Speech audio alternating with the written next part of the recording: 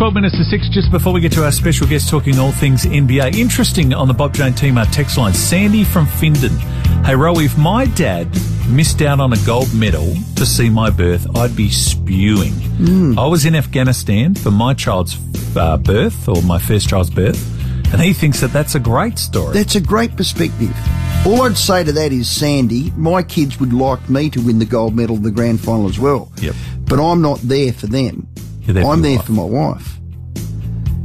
But someone in the armed forces... If I said to Jody, I'm not going to be there, well, tell your story walking, Steemore. But there you are. You're in the armed forces. Yeah, you're in that's Afghanistan. a good story. I get it. Yeah. And how many times would that have happened? Oh. Sandy, well done. Thank you for sharing that perspective. Our next guest, the NBA play-in tournament.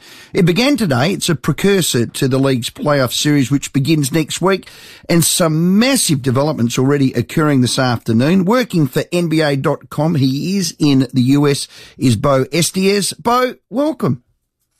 Thanks for having me. I'm really excited to join you guys on what is obviously a big night for us with the play-in tournament getting started just ahead of the playoffs. And like you said, it was just a massive night with some, I don't know that it was surprising results, but it was some pretty startling results. Yeah.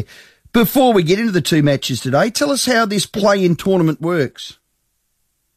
Okay, so typically in the NBA in the past, the top 8 teams from each conference automatically just made the playoffs. So the 1 seed would play the 8 seed, and that's how they would progress. This year, instead, the 7 seed, the 8 seed, the 9 seed, and the 10 seed go into a playoff format. So the 7 and 8 seed play each other. The winner is automatically in. They're the 7th seed. And then the 8 seed plays the winner of the 9 and the 10 seed, and the winner of that game becomes the 8 seed. So it adds just an extra layer of drama. We've been having problems in the NBA with the regular season being a little flat towards the end, and this helps add a little excitement to it. Okay. It's a bit like a wild card weekend. Do you like it? You like the fact that it rewards even lower teams? I do. You know, I didn't think I would at first, honestly. I think you make a good point there that it would reward lower teams. But what I think I like is that it adds stakes because, like I said, we've really been suffering with teams sort of coasting in the last 2-3 weeks of the regular season. Nobody tunes in. Nobody pays attention.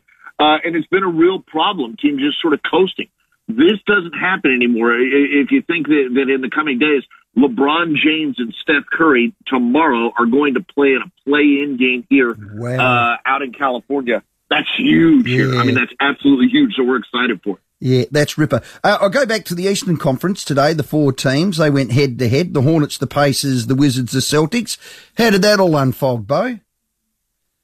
Well, I tell you what, the early game here was the Pacers and the Hornets, and everybody's excited about LaMelo Ball. Of course, he played in Australia last year with Illawarra, and he looks like he's going to be the Rookie of the Year here. He's just a star. And so people were thinking they have a real shot at a banged-up Indiana team. But Indiana just shot lights out, absolutely lights out in this game. They were 16 of 35 on threes. They out-rebounded Charlotte. So they just absolutely muscled them right out. And they were in that 9-10 game. So Charlotte's done. LaMelo Ball's season's over. So what that means is Indiana plays the winner of the Boston-Washington game, and Boston just got it done. What happened in that game is that the Wizards just couldn't shoot. They couldn't hit a thing. They made just 3 3-pointers the entire game. Only Bradley Beal was the only starter that hit 1 single 3.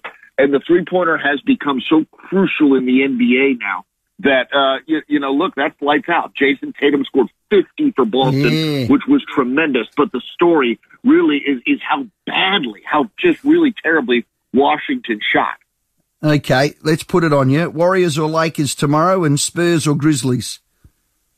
Ooh, tough. I'm going to say that the Lakers are going to win. And I'm going against what Steph has shown me in the last month. He's the greatest shooter that's ever walked the face of this earth. Yeah. Here. I've never seen I've been covering the NBA since the mid-90s. Yep. I've never seen anything that approximates what he can do. But I think the Lakers' 2 stars, LeBron and Anthony Davis, strong and healthy now going into the playoffs. I think they take down the Warriors. And in the second game, I'm pretty excited about the Memphis Grizzlies. I think Ja Morant has a chance to do something special. Look, I don't think this is a team that's going to make the playoffs. I think both Golden State and the Lakers will make the playoffs. The loser of that Golden State-Lakers game will play the winner of Memphis and San Antonio. I think Golden State or the Lakers beat either of those teams in a single game. So I think that for Memphis, this is about getting that one win and getting just a little bit of that experience in playoff-like intensity in this play-in tournament. And again, Ja Morant's a young, budding star. We have so many point guard stars in the NBA right now, but he is one of them.